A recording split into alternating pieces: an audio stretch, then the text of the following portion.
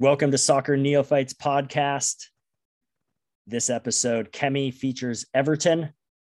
We have a Brentford-Liverpool instant classic. The top two teams battle it out. Bruno takes his last penalty. The North London derby. And a sentimental goal for everyone's favorite Mexican.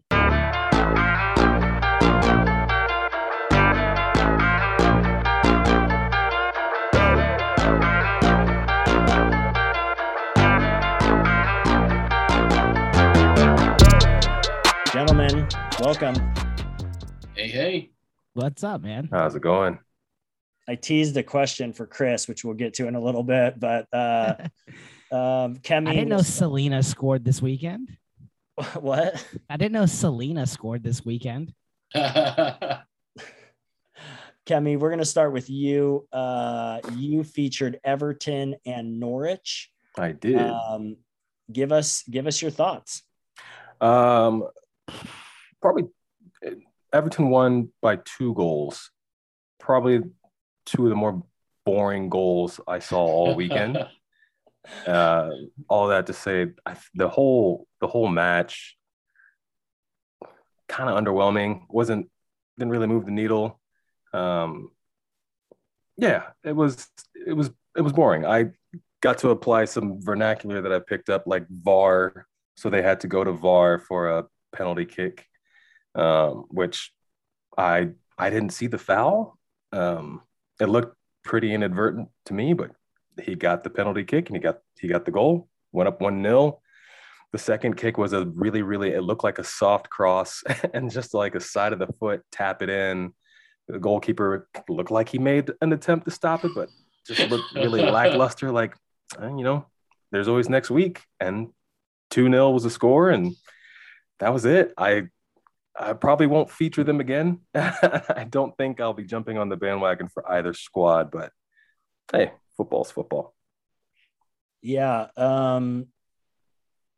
You won't jump on the Norwich bandwagon, that's for sure. I feel like my first match was Liverpool-Norwich. No, was it Norwich? I feel like that was the first match, and not the opening weekend match. Yeah, I don't think it was. Yeah, I think that was. It was, wasn't it? Yeah. So does Norwich? Do they tend to play up and down to their competition? Because that first week, they were pretty exciting to watch against Liverpool, and this week was just, I nodded off a couple times. Yeah, Norwich is pretty abysmal, to be honest. I feel like I picked a good one. I feel like Kemi hasn't actually featured Norwich, but he's actually had to sit through 2 of their matches at this point. This is the third match. Can we just mark them off the list for him? Like, he doesn't need to feature them at any point in this season. By the time he gets to Norwich, they'll actually already be mathematically eliminated. Like, they'll already be in the relegation. So he probably can scratch him off the list. Josh Sargent might come on strong by then. Josh Sargent might turn their season around. True. That's true. So let's hold out hope for that. The pace that they're going right now, they're going to be mathematically eliminated in November. So yeah, they have no wins, no points. Everton, on the other hand, I mean, it is disappointing that it's kind of disappointing or lackluster match, because I do think there are some interesting players at Everton. They're a historical team. I'm sure you'll see them again, maybe featuring another club. So maybe they'll spark your interest.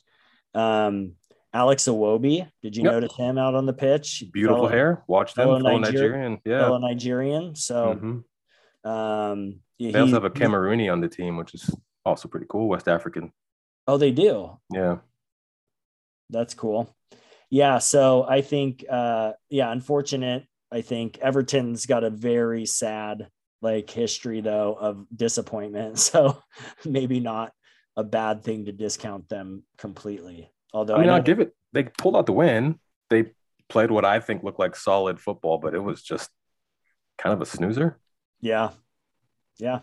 And they're 5th on the table. I mean, I don't remember who all they've played so far. I have Chris's voice echoing in my head saying that the schedule matters, the strength of schedule matters. But I mean, through 6 games, they're 4-1-1.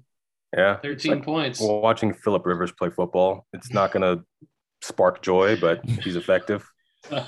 They won. It didn't spark joy, but it was effective. Yeah, they haven't played really anyone. They beat Southampton the first week. They drew with Leeds. They beat Brighton. They beat Burnley. They got smoked by Villa 3-0, and they beat Norwich. So Chris's schedule matter refrain rings very true at this point for Everton. But also, we got to remember, they were a decent club last year, too. It's not like this is unexpected. They were 3 points out of 7th last year, and they were in the top 6 or 7 almost the entire season until a late season collapse. So that's like literally every season, Chris. I think that is the literal history of Everton. They're the New York Mets. For Everton. Yeah, they do what they do, and they do it consistently. It's like they got some good players, they got some fun guys to watch, but they can never close it out. Yep. Yeah. Well, I'm sure Tim doesn't hate you dissing on Everton. They are the enemy of Liverpool. And speaking of Liverpool also not underwhelming. I mean, probably underwhelming result for them this weekend, but a instant classic, an epic match against Brentford at Brentford, newly promoted Brentford, overperforming Brentford. We'll see how long they can keep it up. But Tim, what are your thoughts? That's Liverpool's your team. Give us a breakdown of that match. Man, well, I mean, I can't even attempt to summarize it because it was such a wild ride the whole time. It was just adrenaline the whole game. I would say, I mean, Liverpool definitely showed some problems in the back.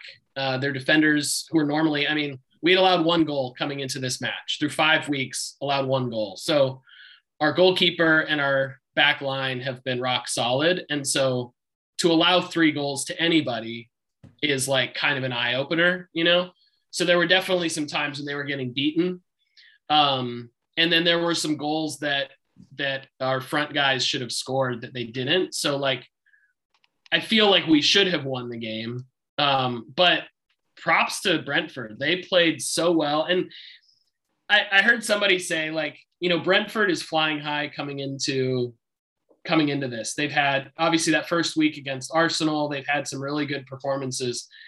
And, this is honestly one of those matches, just like if, Man City comes to town or Chelsea, United, maybe, where if Brentford loses 3-0, 4-0, it's nobody even mentions it. It's just kind of like, yeah, that happens, right? Like when those clubs come to town, it's a rough game. No one blames them if they get blown out, right?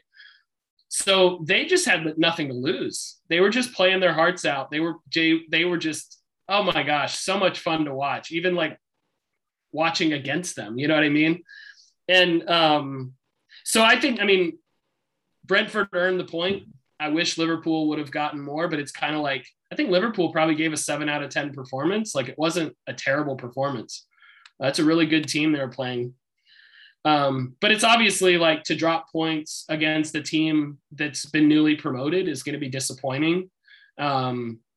That, we expect to drop points here and there, but you don't want to drop points to a team that's just been promoted, even if they're playing this well. But, we came into this match week, basically top of table, level on points. And we came out of it alone, top of table with a 1-point advantage. So you can't be too disappointed in that, just kind of as how the team has been playing. But yeah, definitely a little bit of disappointment. The one other thing I'll say at the very end of the game, I don't know if you guys caught this, but there was just this raucous back and forth playing, and then the ball goes out of bounds, and Thomas Frank and Jurgen Klopp just kind of look at each other and with just wide-eyed laughter, and that says it all. Like these two guys who are these German managers, I assume they've known each other for a while, and they just look at each other and they're just like, this is really fun. I saw that look. It was like kind of an epic image of that match, I think. Yeah. So yeah, a little bit of disappointment, but you can't fault really anybody. Brentford played really well. Yeah. And I think kind of like I said last week, it makes a 2-0 loss to Brentford feel a lot better when they go and draw against Liverpool, you know? Yep. I mean, you don't want to lose to a newly promoted club. Wolves have higher aspirations than that, but you realize like, no, they are, and we talked about this earlier in the day, like they're a disciplined team who knows who they are, and they play within their system really well. Yeah. And that exposed a whole bunch of Wolves problems. And I know some of the goals Brentford scored were, you know, potentially some like underwhelming defensive plays by Liverpool, but still got to execute. You got to take advantage of mistakes that the top clubs make. And they did that. So I think, man, very impressive to see Brentford. They're sitting at 9th right now. Liverpool top of table though. So even with that dropping of points, they are the only undefeated team in the league. Right. So you got to be happy with that. The other top teams in the league, I said tongue in cheek, the top two, to kind of dig at both. I let that slide. I was assuming you were referring to Brentford and Liverpool, but no, I was talking City, you're talking Chelsea, about someone else. As a slight to you and Chris, but the City Chelsea game, did either of you or any of you guys catch that? I saw the highlights. I didn't get to watch it. Yeah, City pretty much dominated the match, but even so, I think that shows what great defense Chelsea plays with. We know that about Chelsea. But City pretty well dominated that match, and Chelsea didn't have an answer for them. Obviously losing at home against a team you're competing with to win the title isn't good for Chelsea. Chelsea and City sit even. Manchester City has a 1-point goal advantage, plus the head-to-head victory helps them quite a bit. But obviously a lot of season left, but City looking like City as we'd expect. Kevin De Bruyne just got his first start too this season, so it's only uphill from here for them. Or downhill? How is that? I don't know. I guess it depends on. I don't know. Look out, everybody, including City's next opponent, Liverpool. Well, for the 17 games that De Bruyne is healthy, watch out. Exactly. Watch out. They're even more dominant than they are without him. That's right. Imagine if he was healthy for a full season. Jeez. Chris, you had a rather disappointing 4:30 a.m. match. That's back-to-back disappointing 4:30s for us. I had to sit through a whole weekend after the Wolves Brentford loss, and you had to sit through the whole weekend after a brutal defeat to Villa. Chris, what are your thoughts? Well, the good news about the 4:30 game is I have another one this weekend. I saw that. It's fantastic, which actually I can't complain about because we have our first Little League baseball game this Saturday morning. So it fits into the schedule very nicely. Nice. I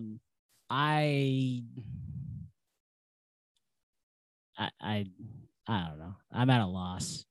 It's been 4 bad performances in a row for United, and that's including cup games. So they had, the crazy West Ham game. Wasn't a great performance. It was crazy because they miraculously kind of pulled that one out. But going back to their, since they smashed Newcastle 4-1 in Ronaldo's return, they lost 2-1 to Young Boys. Granted, they were down a man almost the entire match. Got the miracle against West Ham, lost to West Ham in the Carabao Cup to get eliminated from that cup, and lost to Villa. So 4 straight performances where they haven't played well. Aston Villa deserved to win this game. Like, they outplayed them for a lot of it. United it had the feel the entire game that this was a classic early season United match that I've kind of come to just accept under Ole, because that's about all I've been watching them for. I don't know I don't have this long, illustrious history as a United fan to fall back on, right? So United under Ole's kind of always struggled to start the season. And Ole, last year had the quote, well, it's going to take us 5 games to get this kind of figured out. So it kind of had that feel to it. They just couldn't score. A lot of opportunities. They just couldn't put it in. Villa's goal was somewhat controversial. A lot of talk that it probably could have been disallowed by VAR. Because De Gea was getting boxed out on the corner. I don't know. VAR, like anytime you're relying on VAR to decide a game, like just get out of here. Like I'm over it. But obviously the big shock was Bruno taking a penalty in extra time and missing it, which he's only missed a couple in his entire career. It was almost flooring because he never kicks that penalty. He never goes power up the middle. He always goes to this side. And the only other one that I've seen him miss, it was a save. So he's had a couple save, but he doesn't miss net. And for him just to sky it, I mean, you feel for the guy.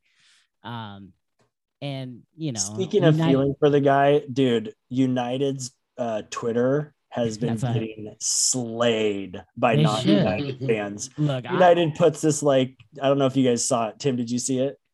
United's I didn't know. Official Twitter shows Bruno, a picture of Bruno, and it's I don't remember even what he tweeted out, or it was probably Instagram, but something I'll be back. Thankful for all the support of my teammates. And then it's all these teammates commenting you good, we got you, all this stuff. But it was so overly emotional. Dude, you missed a PK. It's not your dad died or something really horrible happened. You have cancer and you're going to miss the rest of the season. Dude, you missed a PK. It was very emotional. And in match week 6 too. It wasn't the Euro final or something. Totally. Yeah, he put out a really long post that afternoon apologizing for the miss and how he always plays with his heart. One, he didn't need to do that. He didn't. Freaking Bruno Fernandes. He's one of the best players in the world. He gives everything every time he's out there. He doesn't need to do that. And one of the best penalty kickers in the world. 100%. Specifically that. Yeah. 100%. And nobody's 100%. And I am on the record as fully hating United Twitter. It is just an absolute it's disgusting. It really is. I mean, there's a handful of fans who are really good. And who the true supporters are. And so you try and just kind of see those. But anyone who would question Bruno for missing a PK, it's just stupid. It's so dumb. So 1, he didn't need to do it. 2, Twitter for United is just atrocious. Stay as far away from it as you can. But it is kind of funny because when they bought Ronaldo, it was who takes the PKs. Totally. Ronaldo or Bruno. They're probably maybe the 2 best in the world at it. Yeah. Maybe. I don't know. It's worth a conversation. Right. And so the thought was Bruno takes the free kicks, Ronaldo takes the penalties, and first chance they get, Bruno takes it and he misses. Who knows? Will he get another one this season? That's my question. You know what? I bet you in a game where Ronaldo's on the pitch, will Bruno get another one? So here was my thought. My thought was they're going to alternate. So Bruno takes this one, Ronaldo takes the next one. I'm willing to bet if there's another penalty relatively soon, Bruno takes it. To get his confidence back. Just to get that out of his head. That's what I would think. And move on from it. But I wouldn't be surprised to see them go every other. All accounts, they're really close friends. Obviously, they're teammates on their national team, Portugal. So from all accounts, they want the best for each other. So I could see that being the case. Who knows?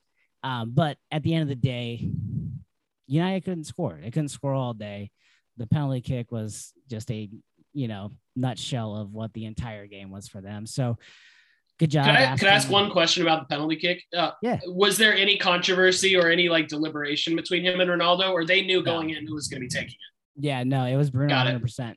Yeah. Ole kind of complained afterwards about the length of time it took for the ref to allow the kick to happen because Villa players were kind of surrounding him and like talking trash, but like you see that stuff all the time. And did they scuff the kick area? That's like No. my favorite. I saw Neves did that recently. He's like scuffing the kick area. It's like so funny.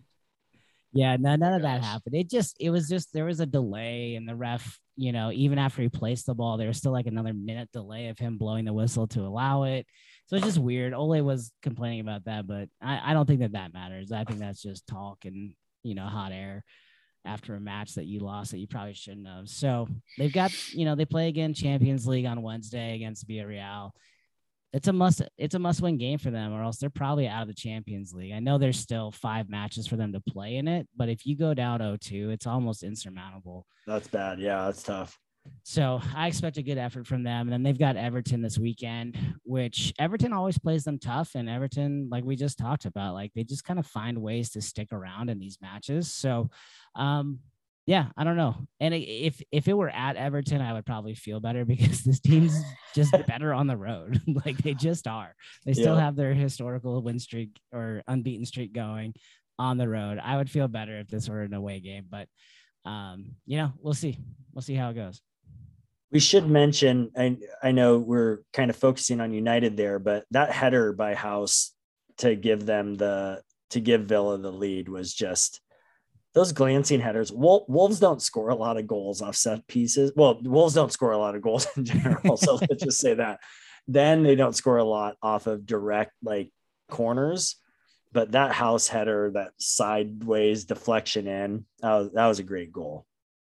Not goal of the week, but that was a great goal. Yeah, it was a good one. And it's almost unstoppable. Like, yeah, like especially where that one went, top corner, basically. Like De Gea's not making that save. I don't think anyone's making that save on that play.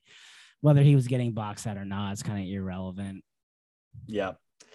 The other match, North London Derby, I don't know if there was a more shocking result over the weekend. Maybe the Brentford Liverpool 3-3, but Arsenal coming out, scoring 3 goals in the first half. Son getting a like kind of courtesy goal at the end of the match to make it 3-1. Okay, I did see on Twitter somewhere that it's the first time in top flight football history that a team that was in first place has now been passed by the team that was in 20th place within like 6 games or 3 games or something like that. So Arsenal now sits above Tottenham on the table. They both have 3 wins and three losses with the same goal differential, but Arsenal has the head-to-head victory to put them ahead of them. All right, here it is, Nate. Spurs became the first team in world football to be top of the league and then overtaken by the team at the bottom of the league within 3 games. Pretty remarkable. I mean, it happened after match week 3. Tottenham was top, Arsenal bottom, and now after 6, Arsenal just above Tottenham. Yeah, even on points, even on goal differential, but the win puts them above. Yep. Tottenham has now allowed 3 goals in the last 3 matches. Now let's remember this is a Nuno Espirito Santos squad that is typically very stout defensively and started off great. I think they started off with 3 clean sheets. So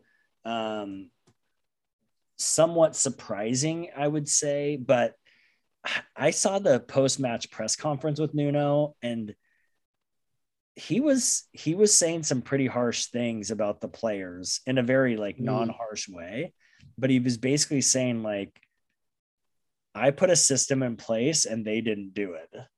Oh, and then the person asking him the questions kind of came back to that a little later and was like, so are you saying that you don't have like the player, like, have you lost the players?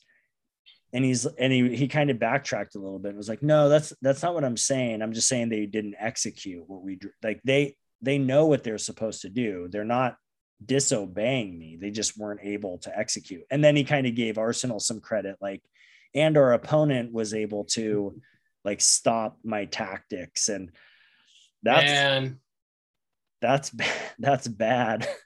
That's a bad situation to be in. That's Which do we want to relitigate our conversation about the first manager to lose his job this season? Because we had that conversation after match week 3, and I was like, they're going to give him more time. They're going to, with Arteta, right? I'm like, they're going to give him more time. Too much is invested. They've got time. They'll figure it out. But then it was like, I think they were playing Norwich in match week 4. And it was like, well, if they lose to Norwich, and at that point I was like, yeah, that's probably true. He's going to be gone. I mean, I don't know if Nuno's actually in danger of losing his job yet, but man, that kind of conversation, he's basically admitting he doesn't have the club. Yeah. And to me, the far bigger issue is Harry Kane. Like, yeah. Like Harry Kane does not want to be there. He's not playing like he wants to be there. And you're just saying that because he has no goals and no assists. Oh, wait. Yeah, good point. Yeah, that's exactly. So the Harry Kane situation, Nuno's in a horrible situation. Supposedly he wanted Kane to stay. So if that's true, then I put this on Nuno. Like, dude, this is your issue. And the whole Tottenham situation is such a mess because we know Daniel Levy's kind of a mess. And Nuno was their 6th option. They went through so many options. Like, people don't want that job. If Nuno hadn't have got sacked by Wolves or whatever, mutually parted with Wolves and had the opportunity to go to a bigger London club, I don't think Nuno takes that. Like, it's just new. It's good. It's a good situation for Nuno to move into theoretically, but I don't know. Spurs, which is funny, like 6 weeks in, I'm surprised to say that I actually think Spurs are in a far worse place than Arsenal. Are they in a far worse place than Wolves? Yeah, I would actually probably say yes.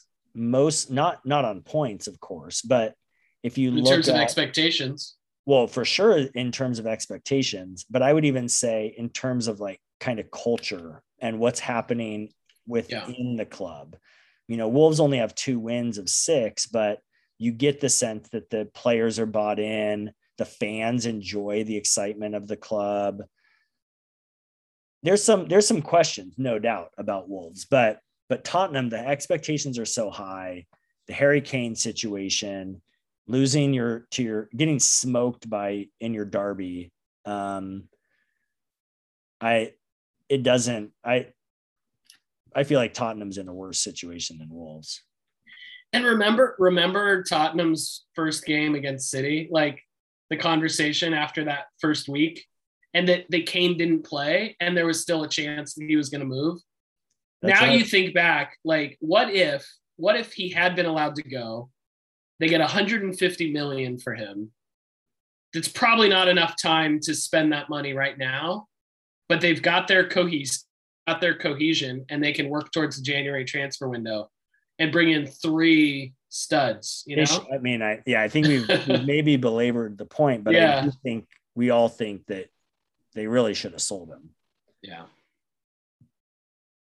I mean, I didn't think they would sell him, but they should have sold him. That's right. That was my whole thing. I mean, if you can get that money, even if you got to wait till the January transfer window to get someone in there, and then you just crush it, you know, we kind of talked about it last week. Like, Daniel Levy's not spending a lot on his roster. He's just not. If they're a Big 6 club making a lot of money, and he's got like a $79 million roster, which is high-ish, but not in the Big 6 territory. No. And they're in that massive new stadium. They were like trying to be the Dallas Cowboys of the Premier League, like just a massive stadium, and they've got to pack it out. But they're doing a great job. Mediocre, underperforming. Is Troy Aikman struggling these days? I haven't been paying attention. Actually, we should give credit to Dallas, who won tonight. They actually don't look terrible this year. Yeah, they might actually be decent. Well, there's another team. There's 2 other teams I want to talk about briefly. One that I think we should just ask the question: should Leicester City be worried? Leicester is, I think has a soft spot in all of our hearts. They're a likable club. We're going to talk a lot more about them specifically because Kemi's going to feature them next week. But Leicester has been a top 6, flirted with the top 4 for the last few seasons. And they sit at 13th right now. They only have 2 victories, 7 points. You know, we talk about schedules mattering. They've played, they lost to City, but they also lost to Brighton and drew with Burnley this weekend. Their last victory was against Norwich. They got smoked by West Ham. What do we think about Leicester? I think it's not good. That's all I got. Yeah, that's it. I don't know. I love Jamie Vardy. This is really hard to watch because I love Jamie Vardy. And he's still the only one scoring for them. But this is rough to watch because I for whatever reason, I know I wasn't around when they made the miraculous run in 2015 or whatever it was. But they're still like a fun Cinderella team to kind of cheer for when you're not watching your own team or when they're not playing your team. But this is brutal. Like, it's brutal to see where they're at right now. And I hope for their fans' sake, it doesn't continue, but they're just not playing good football right now. Yeah. Jamie Vardy had the unintentional hat trick this weekend. He had 2 goals and an own goal. So not exactly what you would hope for, but yeah, I don't know. I mean, they've always centered their attack around Vardy, as they should. It's not that he's dropped off. So you wonder what's happening there with that squad. And I think I agree with you, Chris. I hope for a turnaround for them. I've got to say, I haven't really watched them closely at all. So I haven't seen kind of their form or anything, but I mean, we should remember just what we said about Tottenham and Arsenal, right? Like, after 3 weeks, the storyline seemed clear. And now they're completely different, right? So if this persists, you know, match week 12, match week 18, match week 20, whatever, like, then we'll really start knowing. But I don't think they had any top 4 ambitions this year, not realistically. So, like, Europe is probably still within striking distance. Enough can go crazy, but for sure. Yeah. We'll need to turn things around. 6 weeks in, we're 15-17% of the way through the season. I do think it's enough of a chunk to start asking like real questions. For sure. But you still have 32 matches left. So you're right in that a lot's going to change over the next 8 months or however many more months we have left. But to the point that one of you just made about Jamie Vardy, was that you, Chris, saying like he keeps scoring? Was that you, Nate? I forget who said that. But he's tied for first right now with Salah and Mikel Antonio for most goals in the league with 5.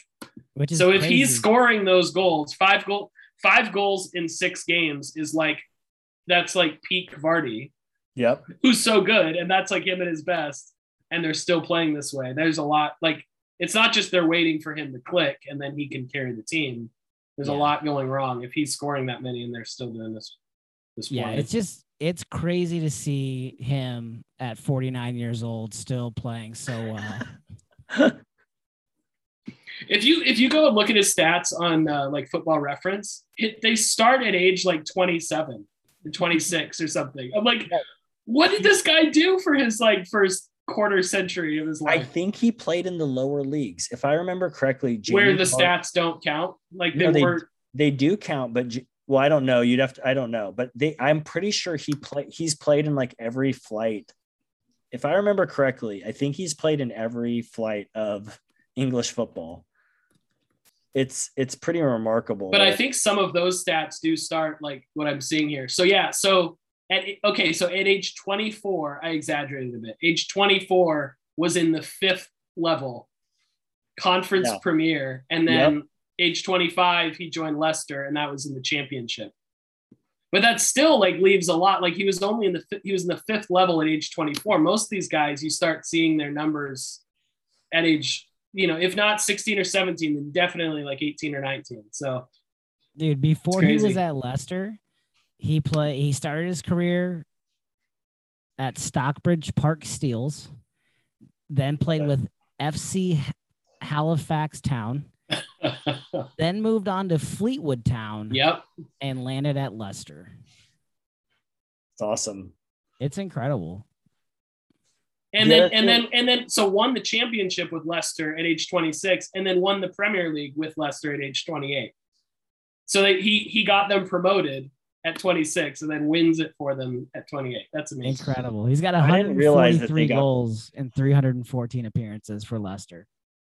I didn't realize they won the league 2 years after promotion. Yeah, man, it's crazy. That helped. That gives. I knew it was a Cinderella story. I just didn't realize the true context. That'd be like Brentford winning it next year. Yep. Or Leeds winning it this year. Or Wolves winning it like 2 years ago. Yeah. Should we give up some more? Or Norwich winning it? The other team I do want to talk about real briefly is West Ham. I picked West Ham to finish in the bottom 10. I think I had them at 11th, mostly because I felt like they had to play Europa, an enhanced, like a busier schedule was going to put them really under pressure. They're sitting at 6 right now. Oh no, they're not sitting at 6. I was looking at last year's table. They're at 7th right now, 11 points. They obviously lost that heartbreaker to United, which could have gone either way, but a gritty win this weekend against Leeds. I watched that match this weekend. Is very fun to watch. I'm pretty sure they won their Europa match. Like, we'll see if they can withstand it. That's the challenge with some of these smaller clubs. If they can handle European midweek matches and the strain of the Premier League, but I've been impressed so far with West Ham. They seem to still have it. Mikel Antonio is playing out of his mind. You just mentioned earlier, tied for league in goals, but he's been playing great. And his goal this week was great. It was so like, he's such a powerhouse. He just like bulldozes his way through, very Traore like.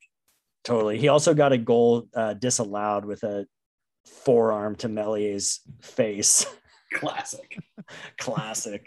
But let's also classic Antonio. Let's also not forget the bubblers. The bubblers. They are bubblers. Don't spoil it for Kemi though. We'll let him see that for himself. Well, you guys already got to talk about your clubs. Give me my 2 minutes to talk about Wolves. So we'll go ahead and start that now.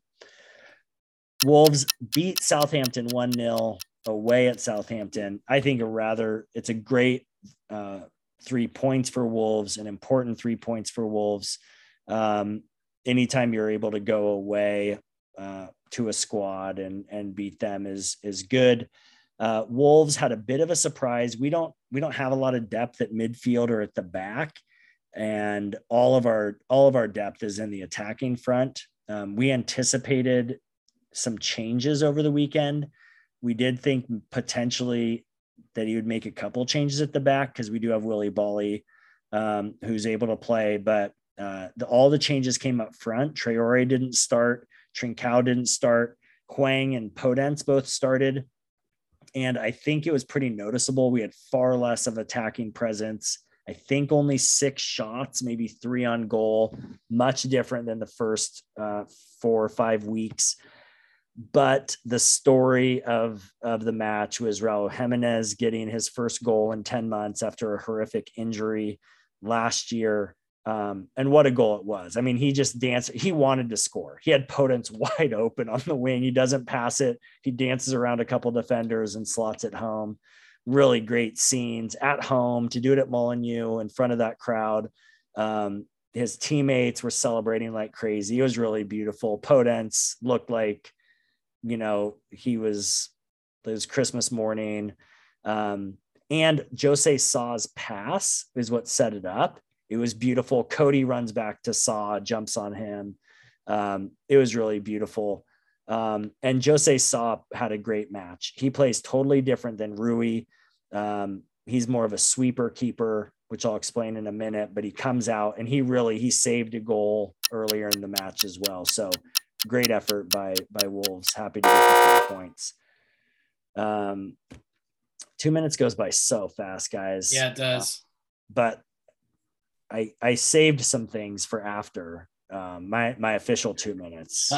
So one Your is, rules come back to bite you in the ass. hey, I think it's a good rule. Injury time, stoppage time. We got hold up the card for 4 minutes. No.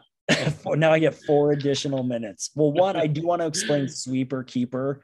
So Kemi, there's kind of 2 models of keeper. One is, I don't know what the alternative is, but it's someone who stays really like kind of tied to the line, to the goal line, and they don't come off their line very often. They stay within kind of their space and just make saves within their space. Wolves' previous goalie, Rui Patricio, was this type of goalie. And there's criticism of that style, but with a more attacking team, typically a more attacking team would want what's called a sweeper keeper, someone who comes out, they're not afraid to come off the line, they'll run out far to make a save or to kick the ball away.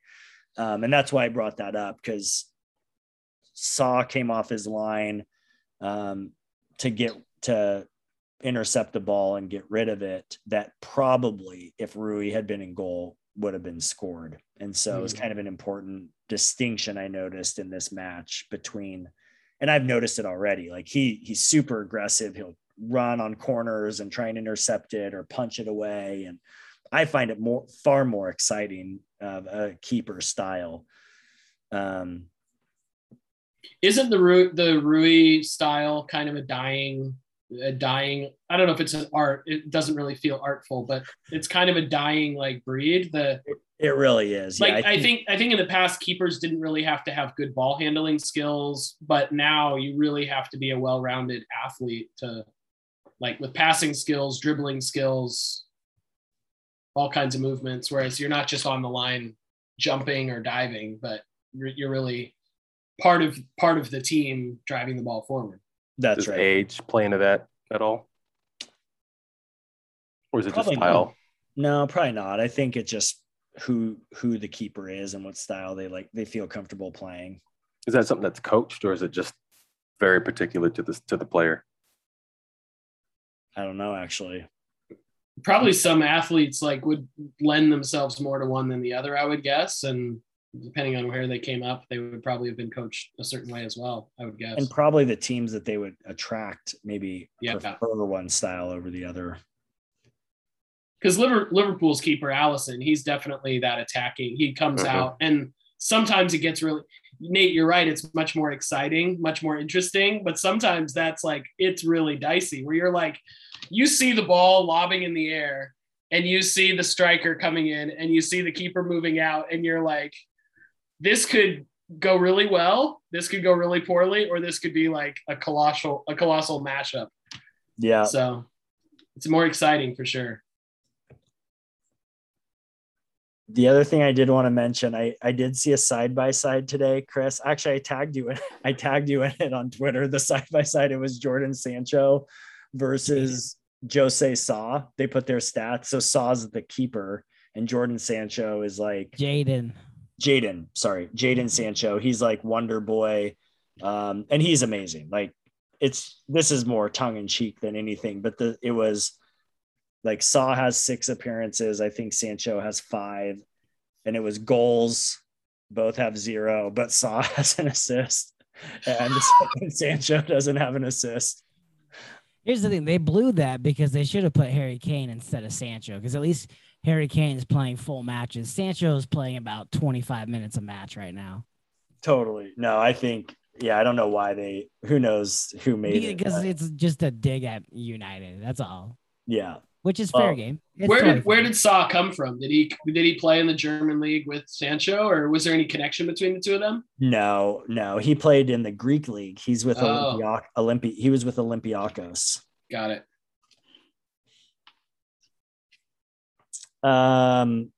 We kind of mentioned Josh Sargent earlier, but Pulisic is still out. So our American watch is rather quiet. There are some questions. I mean, Pulisic just seems to always be injured for a handful of matches every season. And it'll be interesting to see how long he's at Chelsea, like whether that's even the best place for him long term. I think it's good and important to have Americans in the Premier League. So I hope that he stays, but we'll see. Hopefully when he gets healthy again, we'll see him out there. Hair watch this weekend. I saw 3 heads of hair that really stood out to me. In today's match, which I can't even believe we haven't mentioned, but oh man, Brighton scores a last second goal to draw with Crystal Palace. But the hair from that match was, Tim, you probably need to help me with the pronunciation of this name, but Mark Cucurella. It's probably Cucurella. I guess the double L forms a Y. Yeah. Depending on where he's from, I don't know. I never know what the C's are. They soft or hard? Those would be hard. Cucurella, I would guess. Mark Cucurella, just a beautiful, big, massive fro head of hair. Easy to spot on the pitch. It was beautiful. I don't know. Did either of you guys see him? I'm looking at him right now, and it's really something. There's a lot of volume. Curly, bouncy hair. I'm a sucker for that. The other player I noticed on Norwich, a guy named Matthias Norman with 2 N's. I don't know, Swedish. What is he? Tim, help me out. Norwegian ball player. He has this dyed hair, and there's lots of bleached tips. There's lots of dyed hair. We talked a lot about that. I didn't necessarily love his hair, but what stood out to me is he looked like he should be in a boy band far more than playing football. It was. Is his hair dyed gray? I'm looking up some images here. It looked blonde to me from what I saw, but okay. I mean, it could be. Because that's a bold fashion choice. I wouldn't be. It looks like at some point he did have it dyed gray. I don't know if he does anymore. No, it looks a little more blonde, but I'm not sure. I'm not positive. And the final one is Maxwell Cornet. He's from the Ivory Coast. So Cornet, I think it's French speaking over there. So Maxwell Cornet. And if you do some Google search images of him, you will see a great array of hair that he's had. We could choose many of them.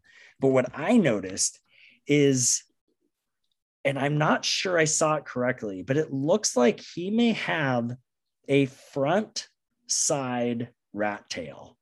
Ooh.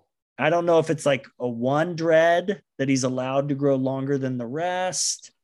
It was hard to tell on the play, but there definitely looked like one side front rat tail that would just a dread longer than the rest. Not quite sure, but it definitely stood out to me today. But he's one to watch because it looks like maybe a Traore type who likes to change his hair, add some cornrows, pick it out. Also has some skill playing soccer, I would hope. And he also has some skill. Yeah. Yes. Like Traore as well. For sure. Yeah, that's a single dread. Yeah. Man. Just swooping off to the side. The side rat tail. I mean, it's rat tails in general are a bold choice. The first time I saw it, I thought, oh, that's a rat tail. And then I went back and rewatched the clip and I'm like, oh, that's a side rat tail. That's intentional. That's bold. That's bold. That is bold. And I bring him up because he had his first goal in the Premier League and it was brilliant. So I want to talk about goal of the week. I don't know if you saw that one. It came in a cross, one timer. He fired it in. Just a just a beautiful goal by him this week. Opened his account, as they say. Then there was the Longstaff goal, rocket from deep. Ben Foster probably should have saved it, but just any time a long, deep goal goes in, it's celebratory for sure. I don't know if you guys have any other nominations, but for me, hands down goal of the week goes to Raul Jimenez.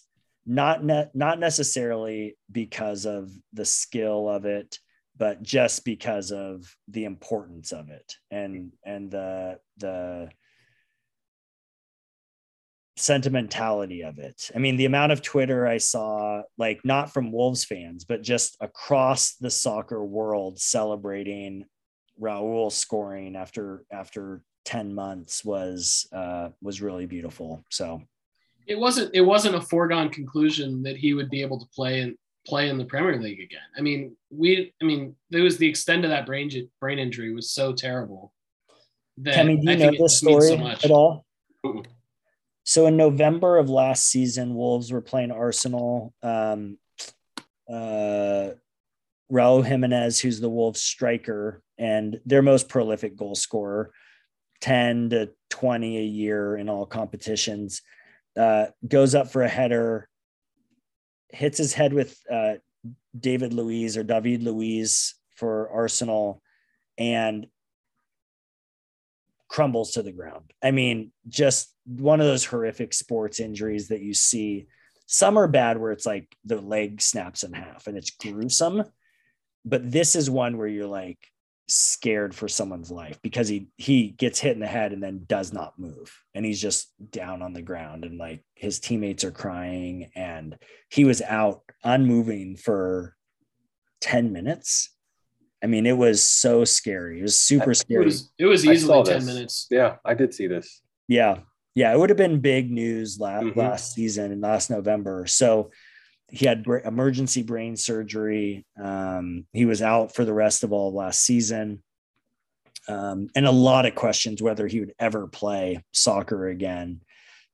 So came back, didn't play really. He didn't play at all last year. Was potentially able to play at the end of last year, but they held him back from playing. Played a little bit in the preseason and has been playing, but hasn't scored. And so there's been like this, is he back? Is he able to perform at such a high level? A lot of questions around that. And so for him to finally put one in the net, I think just is one of those like human stories that's really, really beautiful. Yeah. I couldn't offer anything else. I didn't know that story prior, so he can have my vote this week. That's pretty cool. It's funny that is the one highlight I think I saw last year. Mm-hmm. Your description was perfect. That two guys go up, one guy stays down, and I think the player that hit him immediately starts waving on trainers and teammates. I do remember that highlight. I shouldn't call it a highlight. I do remember that play. Yeah, it was pretty. I was watching it live. Titus is an Arsenal fan, so he and I were watching that match together, and it was brutal. It was very hard to watch. Yeah, great story. Good choice. Well, let's do our lock it in review. The trends keep trending. Kemi, you had United over Aston Villa, which was wrong. You're at 2-4. Chris, you had Liverpool over Brentford, which was also wrong. You're at 2-4. Tim took West Ham over Leeds, which started off not looking too good, but West Ham with a nice comeback to move you to 5-1.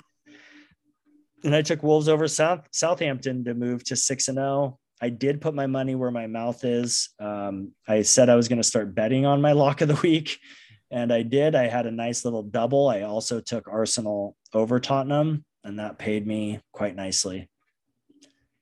For this week, Kemi, who are you taking? This week. Oh, you have this bold choice this week. I do. I'm hesitant to say it because I think I got skewered in the group chat, but here it is. I mean, I support you wholeheartedly in what you're about to say. I just want I want the record to show it. Can you feel my hesitance? We feel it. Liverpool over Man City. Heck yeah. Hey, if you're going to go bold, you might as well go bold. What's the line on that so I can make my first football bet?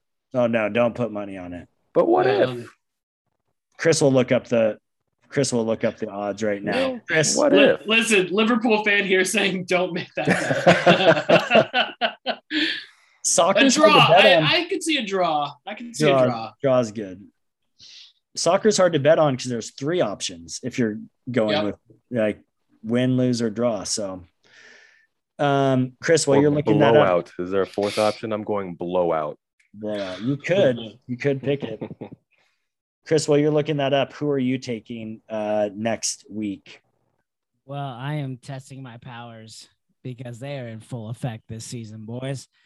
So I'm taking Chelsea over Southampton to see if I can bring either Chelsea loss or draw this weekend.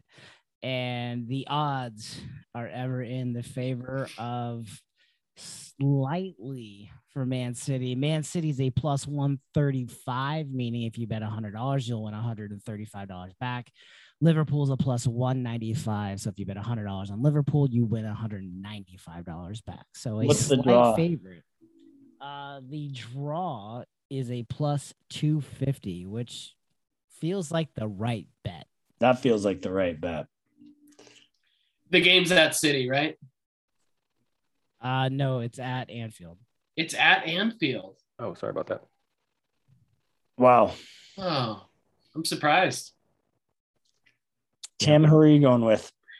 I'm going with 4th place United over 5th place Everton. They're level on points. 8 goal difference versus 5 goal difference, but I think that's a bold choice. It's not as bold as some people, but it's bold. Yeah. Some people. With the way they've been playing lately, it's bold. It is Everton, though. I am going to see if my winning powers can remain. I'm taking Wolves over Newcastle, which I'm surprised it made it to 4th.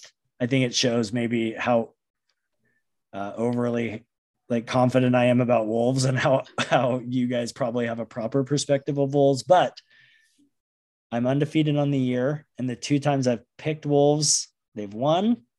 So I'll go for it again. They're home. I think Newcastle's shit. So it's actually not that hard of a choice for me. Whether Wolves will win, that's a whole nother question, but the choice itself was not a hard choice to make. Yeah. Wolves are actually a pretty big favorite in that. So you are not going out on any limb according to the odds. What are they? Wolves are a minus 155 favorite and Newcastle's a plus 400 underdog. Yikes. And it's at Molineux? Yeah. It is, yeah. Kemi, who are you featuring next week? Try that again. Leicester. Yeah, we hinted at that earlier in the episode. This is a Soccer Neophytes favorite team. We kind of hinted at it. And it's the team with the most Nigerians on it. Bring it on. Bring it on. Hopefully they'll be more exciting than the team with the other Nigerian on it, Everton.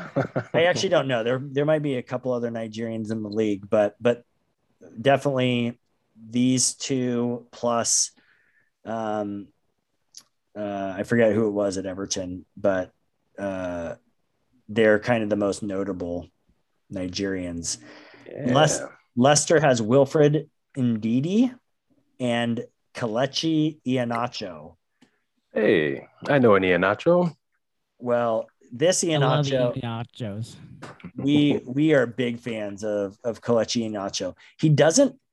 He's such an interesting figure because he scores in spurts.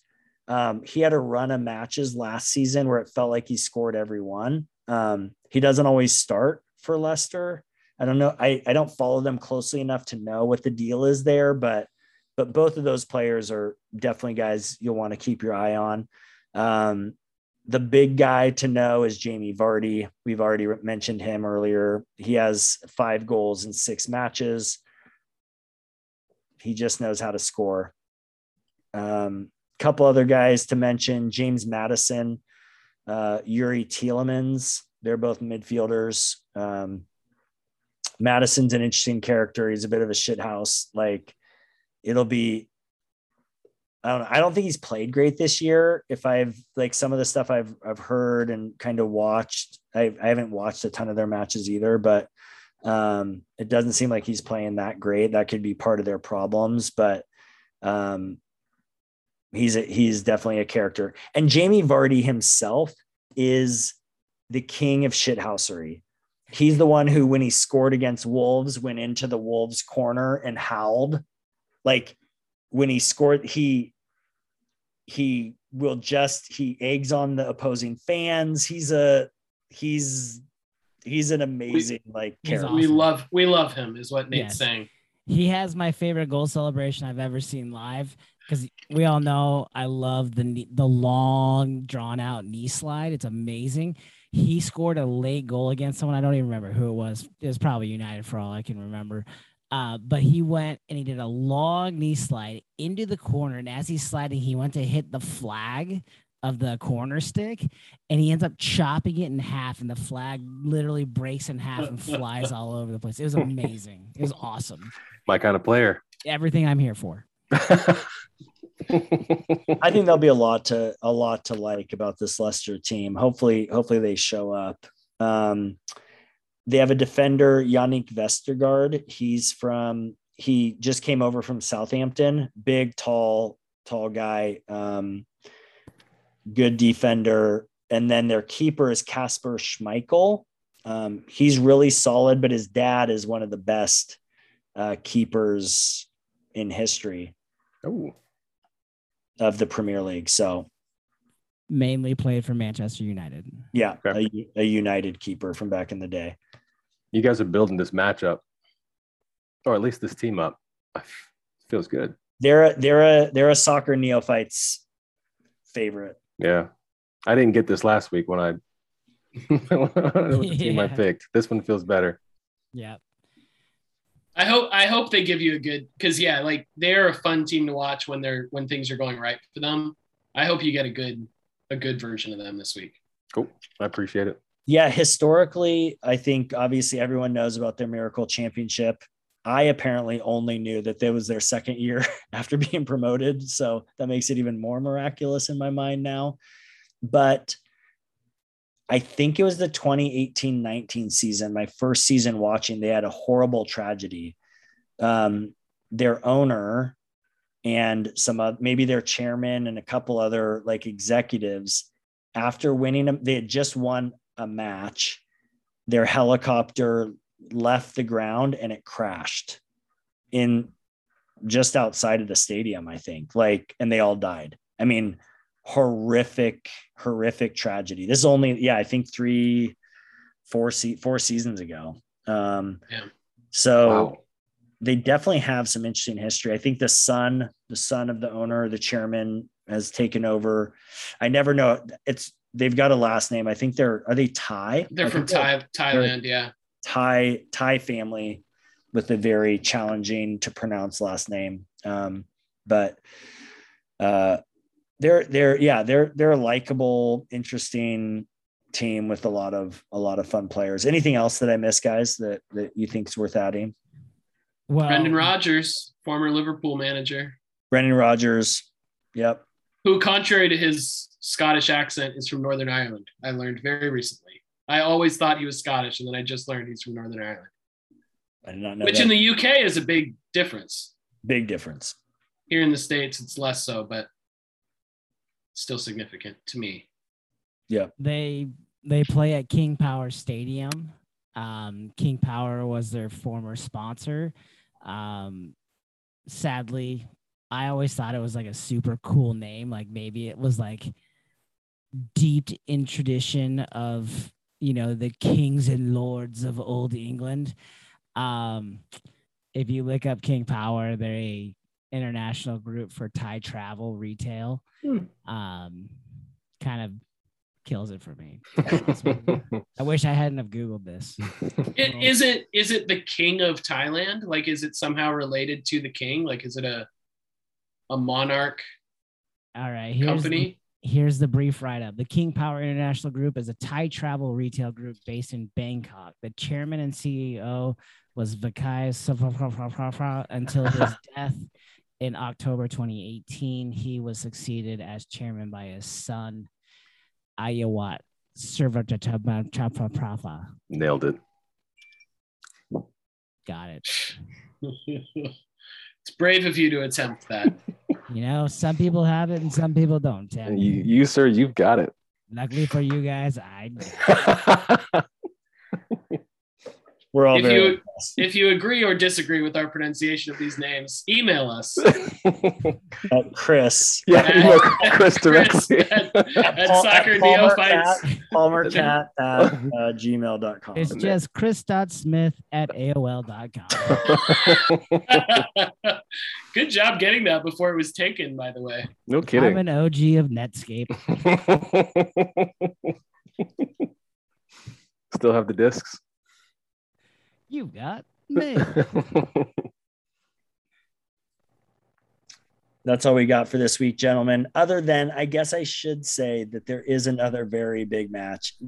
Obviously, Kemi already chose that match, but City Liverpool is this weekend. That's a must watch match. So if you have time, Chris, if the Little League match is over, that'll be one to watch. Yeah, I'll have to see what time. Let's see here. Oh, that's on Sunday. The Liverpool City match. Oh, It's a Sunday morning game. got it. I thought it was Saturday for some reason. Nope, it'll be me at 4:30 on Saturday just watching Manchester United. I get to sleep in and watch Wolves at 7. Dude, it's going to feel great. It'll feel so nice. With Hey, that, gentlemen, Guys, I just wanted to say Glazers out. Hasta luego. Blazers out.